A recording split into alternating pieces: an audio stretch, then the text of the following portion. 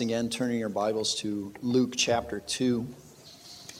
And I'll be reading a passage that will, in a sense, be our starting point, but there's a few other passages and themes which I want to draw out for this morning in consideration of our Lord's birth and His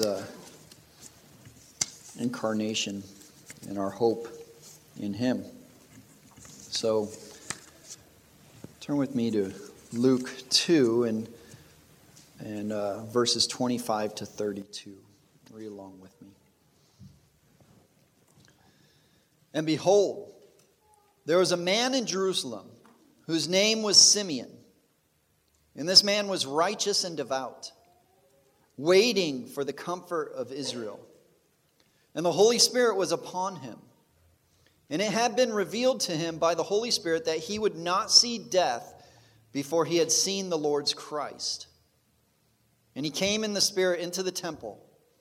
And when the parents brought in the child Jesus to carry out for him the custom of the law, then he took him into his arms and blessed God and said, "Now, Master, you are releasing your slave in peace, according to your word. For my eyes have seen your salvation, which you prepared in the presence of all peoples, a light for revelation to the Gentiles, and for the glory of your people, Israel." Let's pray. Heavenly Father, as we look at these verses and other passages, considering Jesus and our redemption, the only hope for mankind, help us to understand. Help us to listen. Help us to remember. Help us to apply these words to our lives, to our faith. Please bolster our faith. Please guide us. And Lord, as I preach your word, I pray that you would guide me, guide my tongue, and you would edit in what you want in and edit out what you want out, that as I speak your word, that my words would be your words, and your words would go forth in power and precision to impact the hearts and minds for your people. In your name we pray. Amen. Well, if you're anything like me or most people who have grown up in America or any other country, particularly in Western civilization, in which Christmas is widely celebrated in the culture, you have either been taught to, conditioned to, or sincerely and honestly developed this sense of hopeful anticipation towards the Christmas season and Christmas Day itself. And that's true, I think, even for those who have bad memories or grief that's associated with Christmas. For those who have just maybe hard times during Christmas, I would still venture to say that there's still a sense of hope within you as you come towards this holiday and the season. And there's several reasons for that. I think that one reason for why most of us feel this sense of hopeful anticipation towards the Christmas season is that within our culture, and it is for the most part a festive time of year. Probably the most festive time of the year, with all the lights and the decorations and events. And for those of you who are associated with school, whether you're a parent, a teacher, or a student, or a child, the Christmas season also means time off from school, and which also means time for rest and recreation and time with family and friends. And all of these reasons to look forward to the Christmas season are good, but I think that for most of us, we've been conditioned to look forward to Christmas due to the gift giving. And whether you're giving or receiving gifts or both, that seems to be the main event of Christmas in our culture, especially with all the materialism and everything going on. But that gift giving, it's not entirely wrong, even if it's blown out of proportions.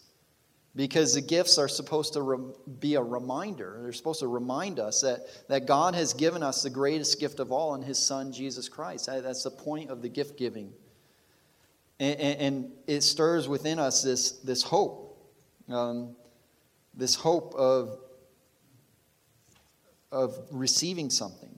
And that's supposed to direct our thoughts and our attention towards Jesus Christ, who came as a gift of God, the only Savior for mankind. And so most of us, because of everything in our culture, because of the gift giving, because we live in a culture in which Christmas is celebrated, we have grown up looking forward to Christmas, particularly in the hope of receiving gifts or enjoying the festivities. And I think that attitude of this hopeful anticipation towards Christmas is the most fitting response to the holiday and to the season, so long as it's grounded in the true meaning and point of Christmas.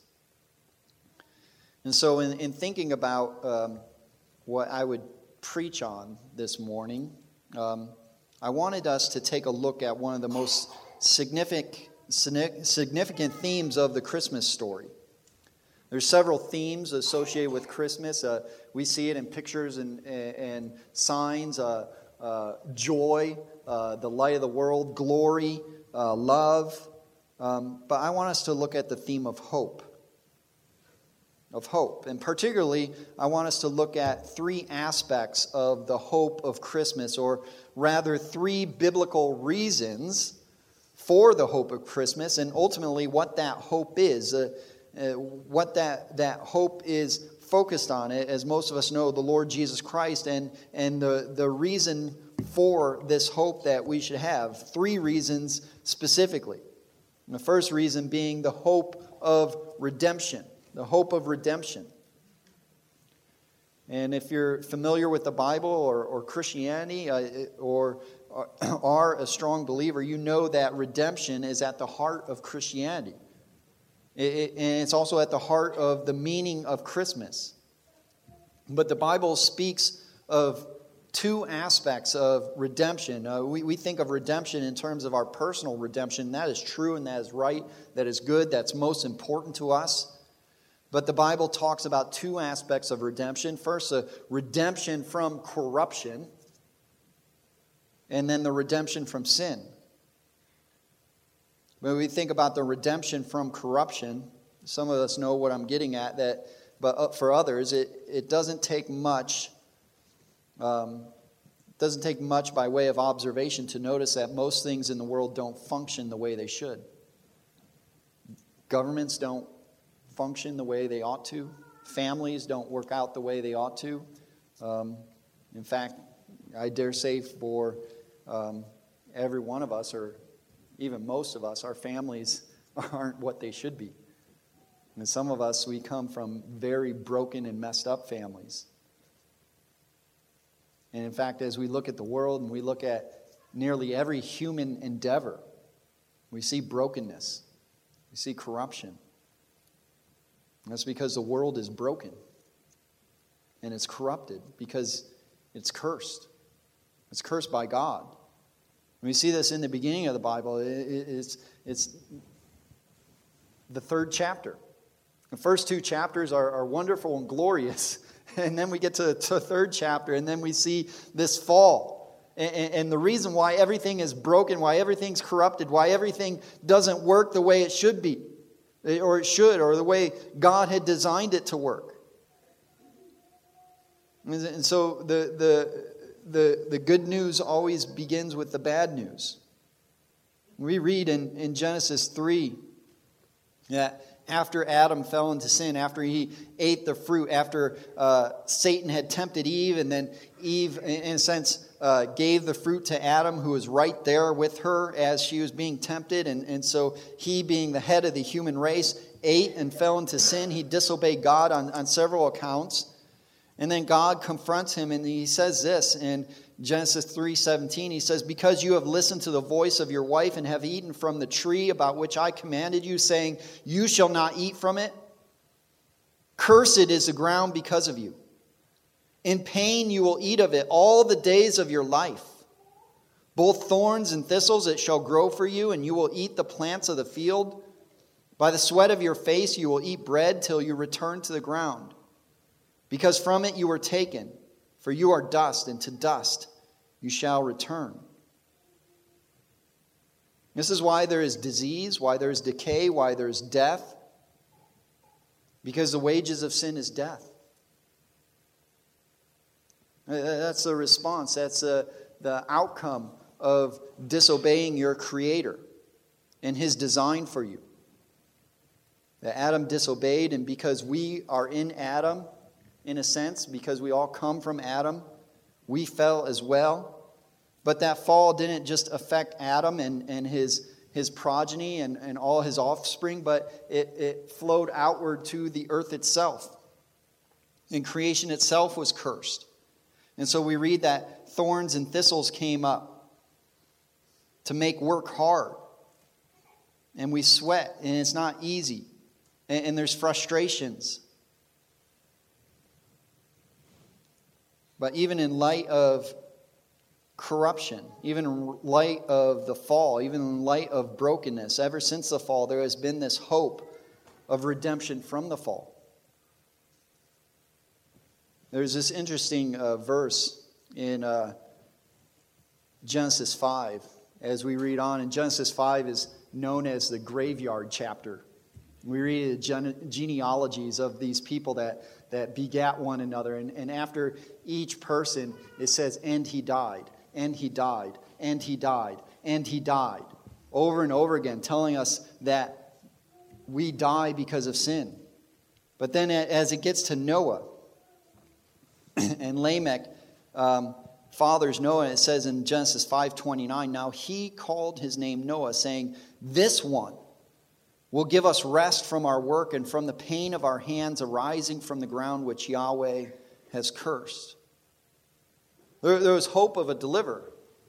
And in a sense, Noah was a deliverer, but he wasn't perfect. He was sinful as well. He was a righteous man. He preached this message of righteousness. And he did, in a sense, obey God in the flood. And he was redeemed, but he wasn't the Redeemer we were looking for.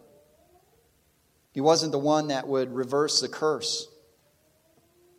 That would come later. And so we see this hope of redemption starts with the hope of redemption from corruption, but more specifically, redemption from sin.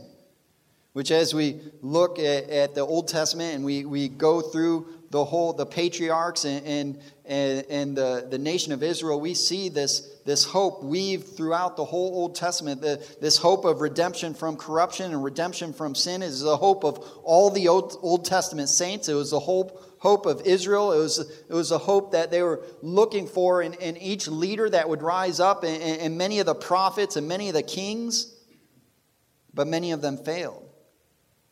And even Job, which was chronologically the first book written,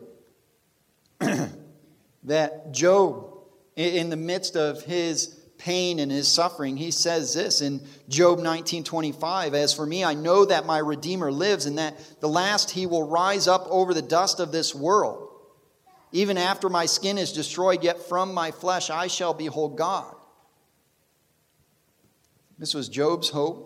This was the hope of Israel.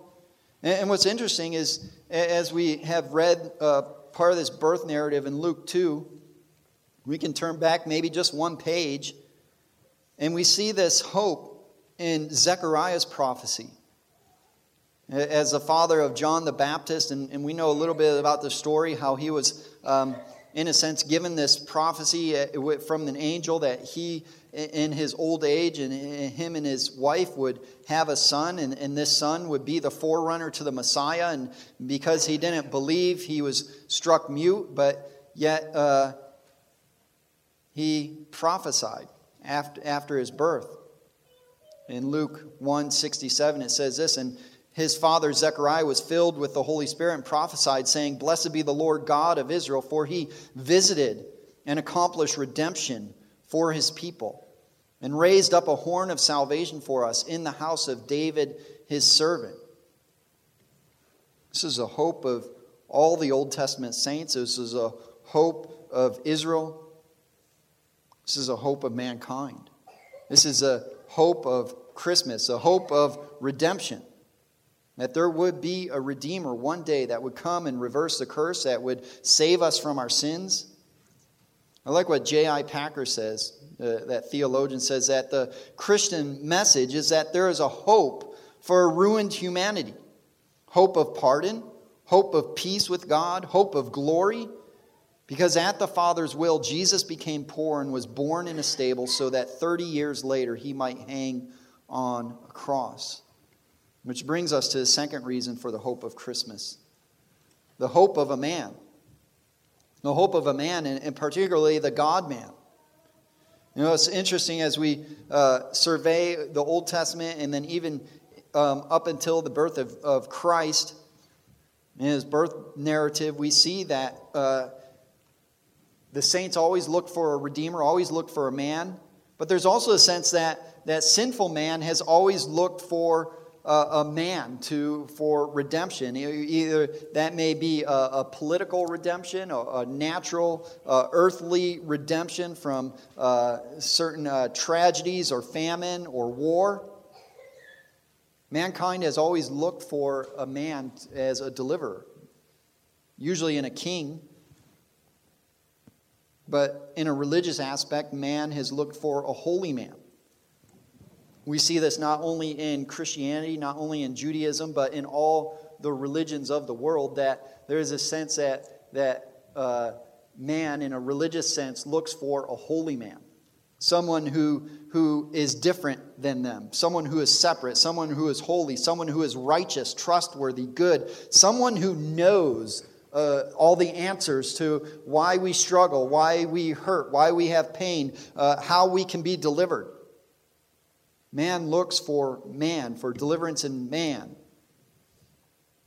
This goes back to, in a sense, our intuition that there is a Redeemer, as Job spoke. And we are looking for that Redeemer, for a holy man, but also for a spokesman. Someone who can speak for God because he speaks to God and knows him. He knows God. And this was the office of the prophets, that they would not only know God and speak to God, but that they would speak from God, that they would, as we know, thus saith the Lord. They could say, thus saith the Lord to the people with authority and with conviction because they knew God and they could speak on behalf of God.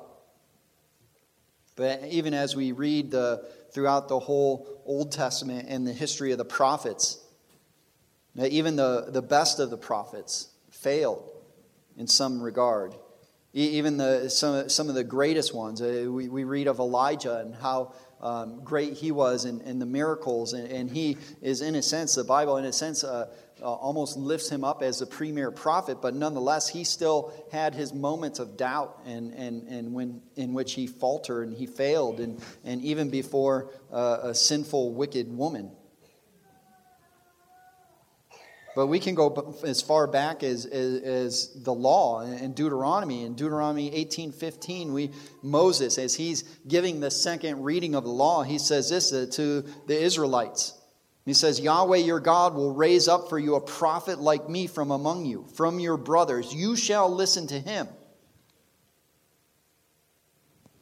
And this is where Jesus was pointing to when he talked to the Old Testament, to the Jews of his day and said, if you believe Moses, you would believe me because Moses spoke of me.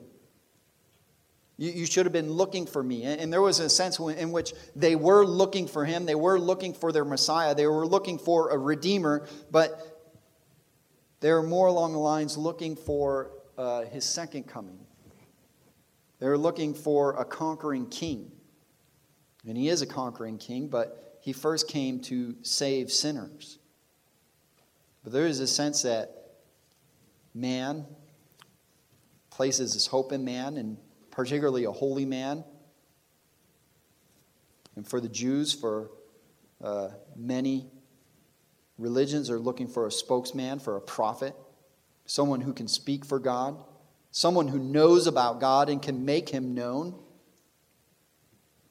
It's interesting, this narrative, as we look at John chapter 3, this narrative of Jesus with Nicodemus.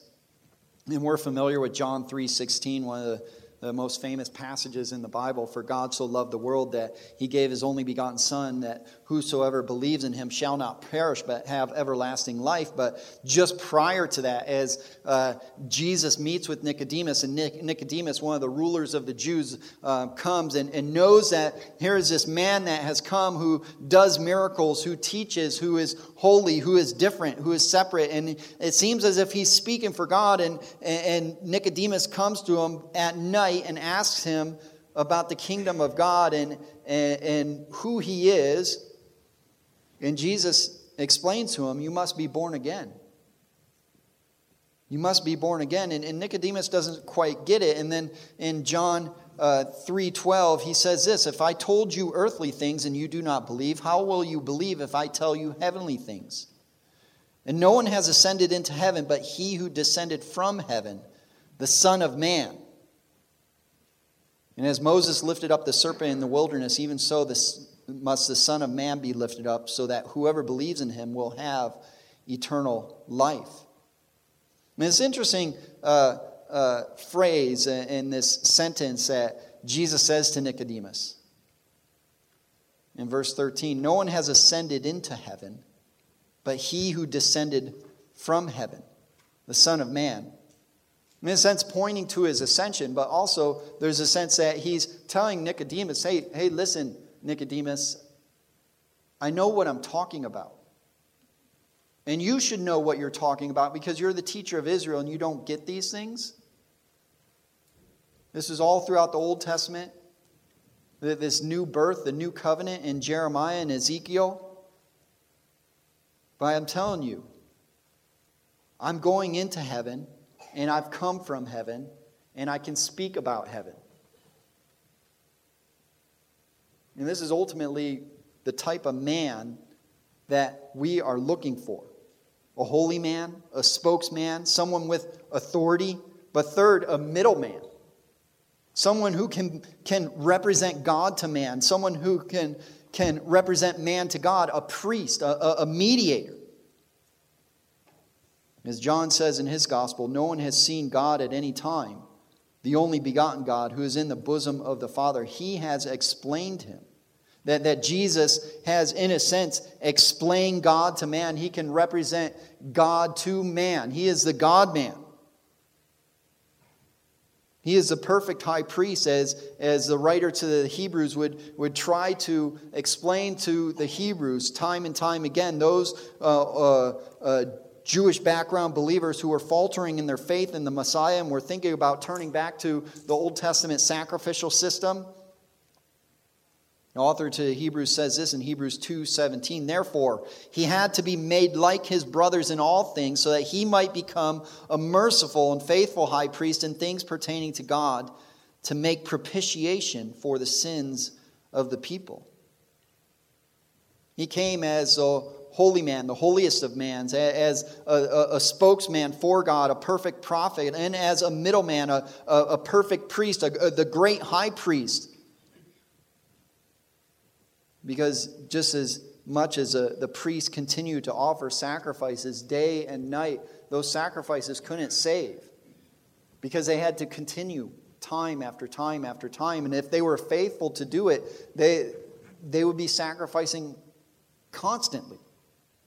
All those sacrifices failed because they pointed to a perfect sacrifice and a greater priest, a perfect high priest, Jesus. As Paul says to Timothy, for there is one God and one mediator also between God and men, the man Christ Jesus. He's the only mediator for us. He's the only way to God, the only way to know God, the only way to that we can come before God, that we can be presented righteous before God is in Him. It's interesting as we looked at this hope of man and these three aspects of Jesus as a holy man, a spokesman, and a middleman. The Bible speaks of three offices of Christ, of prophet, priest, and king, which He fulfilled perfectly. Which brings us to this third aspect of hope, this third reason, this biblical reason for the hope of Christmas, Seeing the hope of redemption, the hope of a man, and third and finally, the hope of a king. The King of Kings. A true king. A king that, as we read the gospel accounts, and particularly Matthew and then Luke, we see both in Matthew and Luke these genealogies. Matthew goes back to Abraham and to show that he is the seed, that Jesus is the seed of Abraham, the legitimate king of the line of David. Luke goes all the way back to Adam, to God, the Son of God. That he is a true king. He is an authoritative king. He is the only one who can sit on the throne of David, on the throne of Israel. He's unlike King Herod. As we read further in this birth narrative, and we're reminded of Herod's reply to the wise men who come searching for Jesus, who has been born king of the Jews, and he gives this ruse. He says, go find him and then come and report back to me so that I can go worship him. And then he exposed what was really in his heart. That he didn't want anyone else to reign but him. And what's interesting, if you know a little bit about Herod the Great, is he was an Idumean. This means he was an Edomite. He was from the line of Esau. He wasn't even an Israelite. He wasn't a true king. He was an opportunistic, narcissistic, paranoid despot. And it's true. No, he was cutthroat. Read a little bit more about him, and if you know a little bit about Herod the Great, then you'll go to that narrative where he slaughters all the babies under 2, all the male children under 2 in Bethlehem. And if you know a little bit about Herod, you'll say, well, that's Herod. That's how evil and wicked he was. He wasn't a true king. He wanted to murder the true king. But Jesus was the true king. He's unlike Herod, unlike many kings of Israel. As we read in the Old Testament of the divided kingdom and how it divides from Judah in the south and then Israel divides in the north, 2 tribes of Judah and 10 tribes of Israel. And all the Israelite kings were, in a sense, false kings. The only true line of kingship coming from David came through Judah, and all the kings of Israel were unrighteous. They were illegitimate. And even the kings of Judah weren't all that great either. But we read the prophecies, and at the end of, as Jacob prophesies, the scepter shall not depart from Judah. The true king of Israel had to come from the line of Judah, and that was Jesus. As Matthew lists, as Luke lists out. But more than being a true king, he was a righteous king. He was a righteous king. And this is, even for unbelievers. Even for those who are atheistic, agnostic, or just don't want anything to do with religion. They still hope for a righteous king. Even if they are not righteous themselves, everybody wants a good king. Everybody wants a righteous king. They want a benevolent leader who will lead and rule in righteousness, who will punish evil and praise those who do good, as the Bible says leaders are to do. But no leader really does that. And because no leader really does that or has done that perfectly, we look for a righteous king who is unlike other kings, who is even greater than the best of kings. Even as we look in the history of the kings, and even the greatest of them, such as Josiah or Hezekiah, have their failures. Even Solomon. Probably he started off really well, the golden age of Israel, for maybe about a year or two. And then he declined and he fell. And then even David, as a man after God's own heart, he had his failures as well. But Jesus would be perfect. He is perfect. A righteous king, a true king. But lastly, and most importantly, an eternal king. A king who lives forever, whose reign is uncontested and unceasing and unchallenged. His reign will never end. He lives forever to make intercession for us, to intercede on our behalf. For all those who would repent and believe upon him and bow the knee to him. As that scripture from Philippians 2 was read earlier. Every knee shall bow and every tongue confess Jesus Christ as Lord. Because he is Lord. Whether you submit to it or not, whether you admit it or not, whether you acknowledge it or not, he is Lord of the whole universe. Because he's created it. He's come into it. He's walked amongst this earth. He's lived out God's law perfectly. And he defeated sin, death, and hell to reign forever. You know, in thinking about the hope of Christmas and this hope of redemption, of salvation, of a perfect man, of a true king, a perfect king. You know, we think of what we lack, how we fail, our greatest need for redemption. And we're so prone to place our hope in so many other things. Even if it's not from a religious perspective, even if it's just from an earthly perspective, to place our hope in circumstances, to place our hope in bank accounts and material possessions and relationships and our health. But even from a religious aspect, there's nothing we can truly hope in, works or giving or anything that could commend us to God. I like what Paul Tripp wrote in his Advent devotional. He says this about the birth of Jesus Christ. He says this, that the incarnation of Jesus Christ is a gracious rebuke to all who put their hope in human righteousness, wisdom, and strength. And it takes a while to get that, to think about that Jesus' birth is a gracious rebuke to all those who put their hope in human righteousness, wisdom, and strength. As Paul would say in Galatians 2, if righteousness came through the law, then Christ died for no reason. If we could work our way to heaven, if we could clean our act up ourselves, then we don't need a Redeemer. We don't need a Savior. If we could somehow figure things out, this world out on our own, and figure relationships out on our own, we wouldn't need a Savior or a wonderful counselor. We wouldn't need the Prince of Peace. If we, by our own strength, could make our way to heaven or to make this world a utopia, we wouldn't need the King of Kings and the Lord of Lords to come and to reign in righteousness, to defeat all evildoers.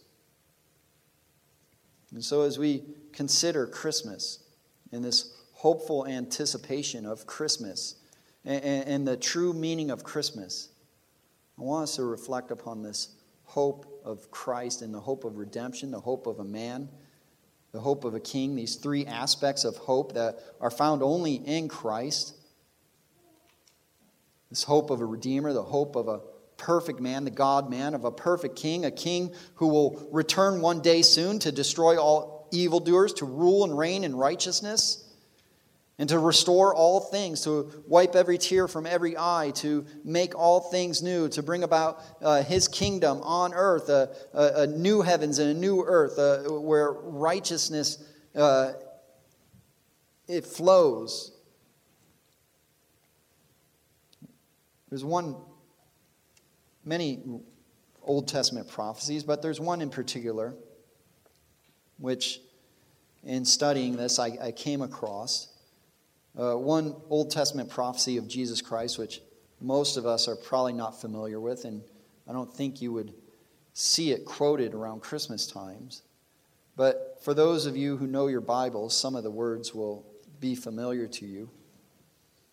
And I bet these words were familiar to Simeon as well, as he was hoping and waiting for the consolation of Israel, or the comfort of Israel, as he saw the Lord's Christ. And it's interesting, even as I read this account of Simeon, and what always gets me is as Mary and Joseph carry Jesus in, it says, then he took him into his arms. He's just this wild, crazy man who's waiting for, so he's like, there he is. And he just grabs this baby and blesses him because of the hope of what he was waiting for. And I bet he knew this passage and several passages like this in Isaiah 25. And there's several passages of Jesus in Isaiah, but this one particularly, Isaiah 25, 8 and 9, it says this concerning the Messiah.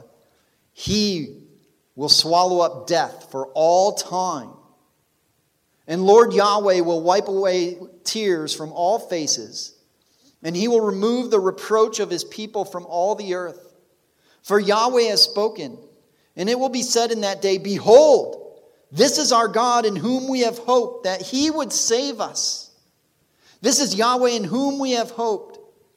Let us rejoice and be glad in his salvation. This is the hope of Christmas. And if you're here this morning, you have not placed your hope in Jesus Christ for salvation, if you're not trusting in him and him alone for salvation, for heaven, completely, not in your works, not in your knowledge, not in your giving, not in your prayers, but in Christ and Christ alone, I think there's no better time than Christmas to receive this gift of God. As Paul says to Ephesians, it is by grace that you're saved and not of works. It is the gift of God, so that no one may boast. No one may boast.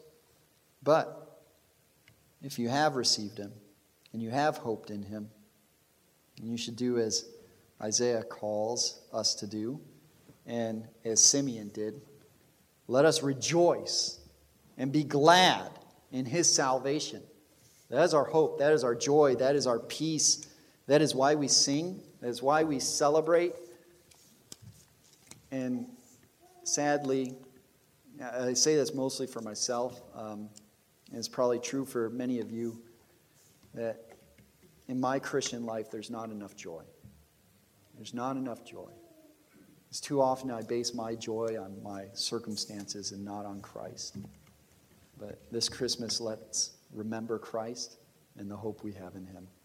Heavenly Father, we thank you that in our humble estate, in our sinfulness, in our brokenness, in our corruption, in our rebellion against you,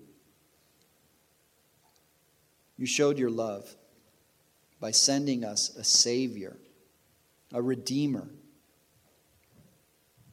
who took on flesh so that he could walk amongst us, so that he could be tempted in every way in which we are, yet without sin, so that he could be this perfect sacrifice, a faithful high priest, a sympathetic high priest, a perfect high priest to intercede for us, to die for us, and to, in a sense, clothe us in his righteousness.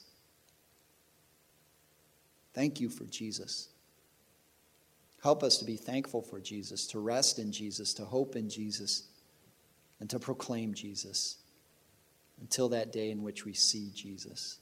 It's in his name we pray. Amen.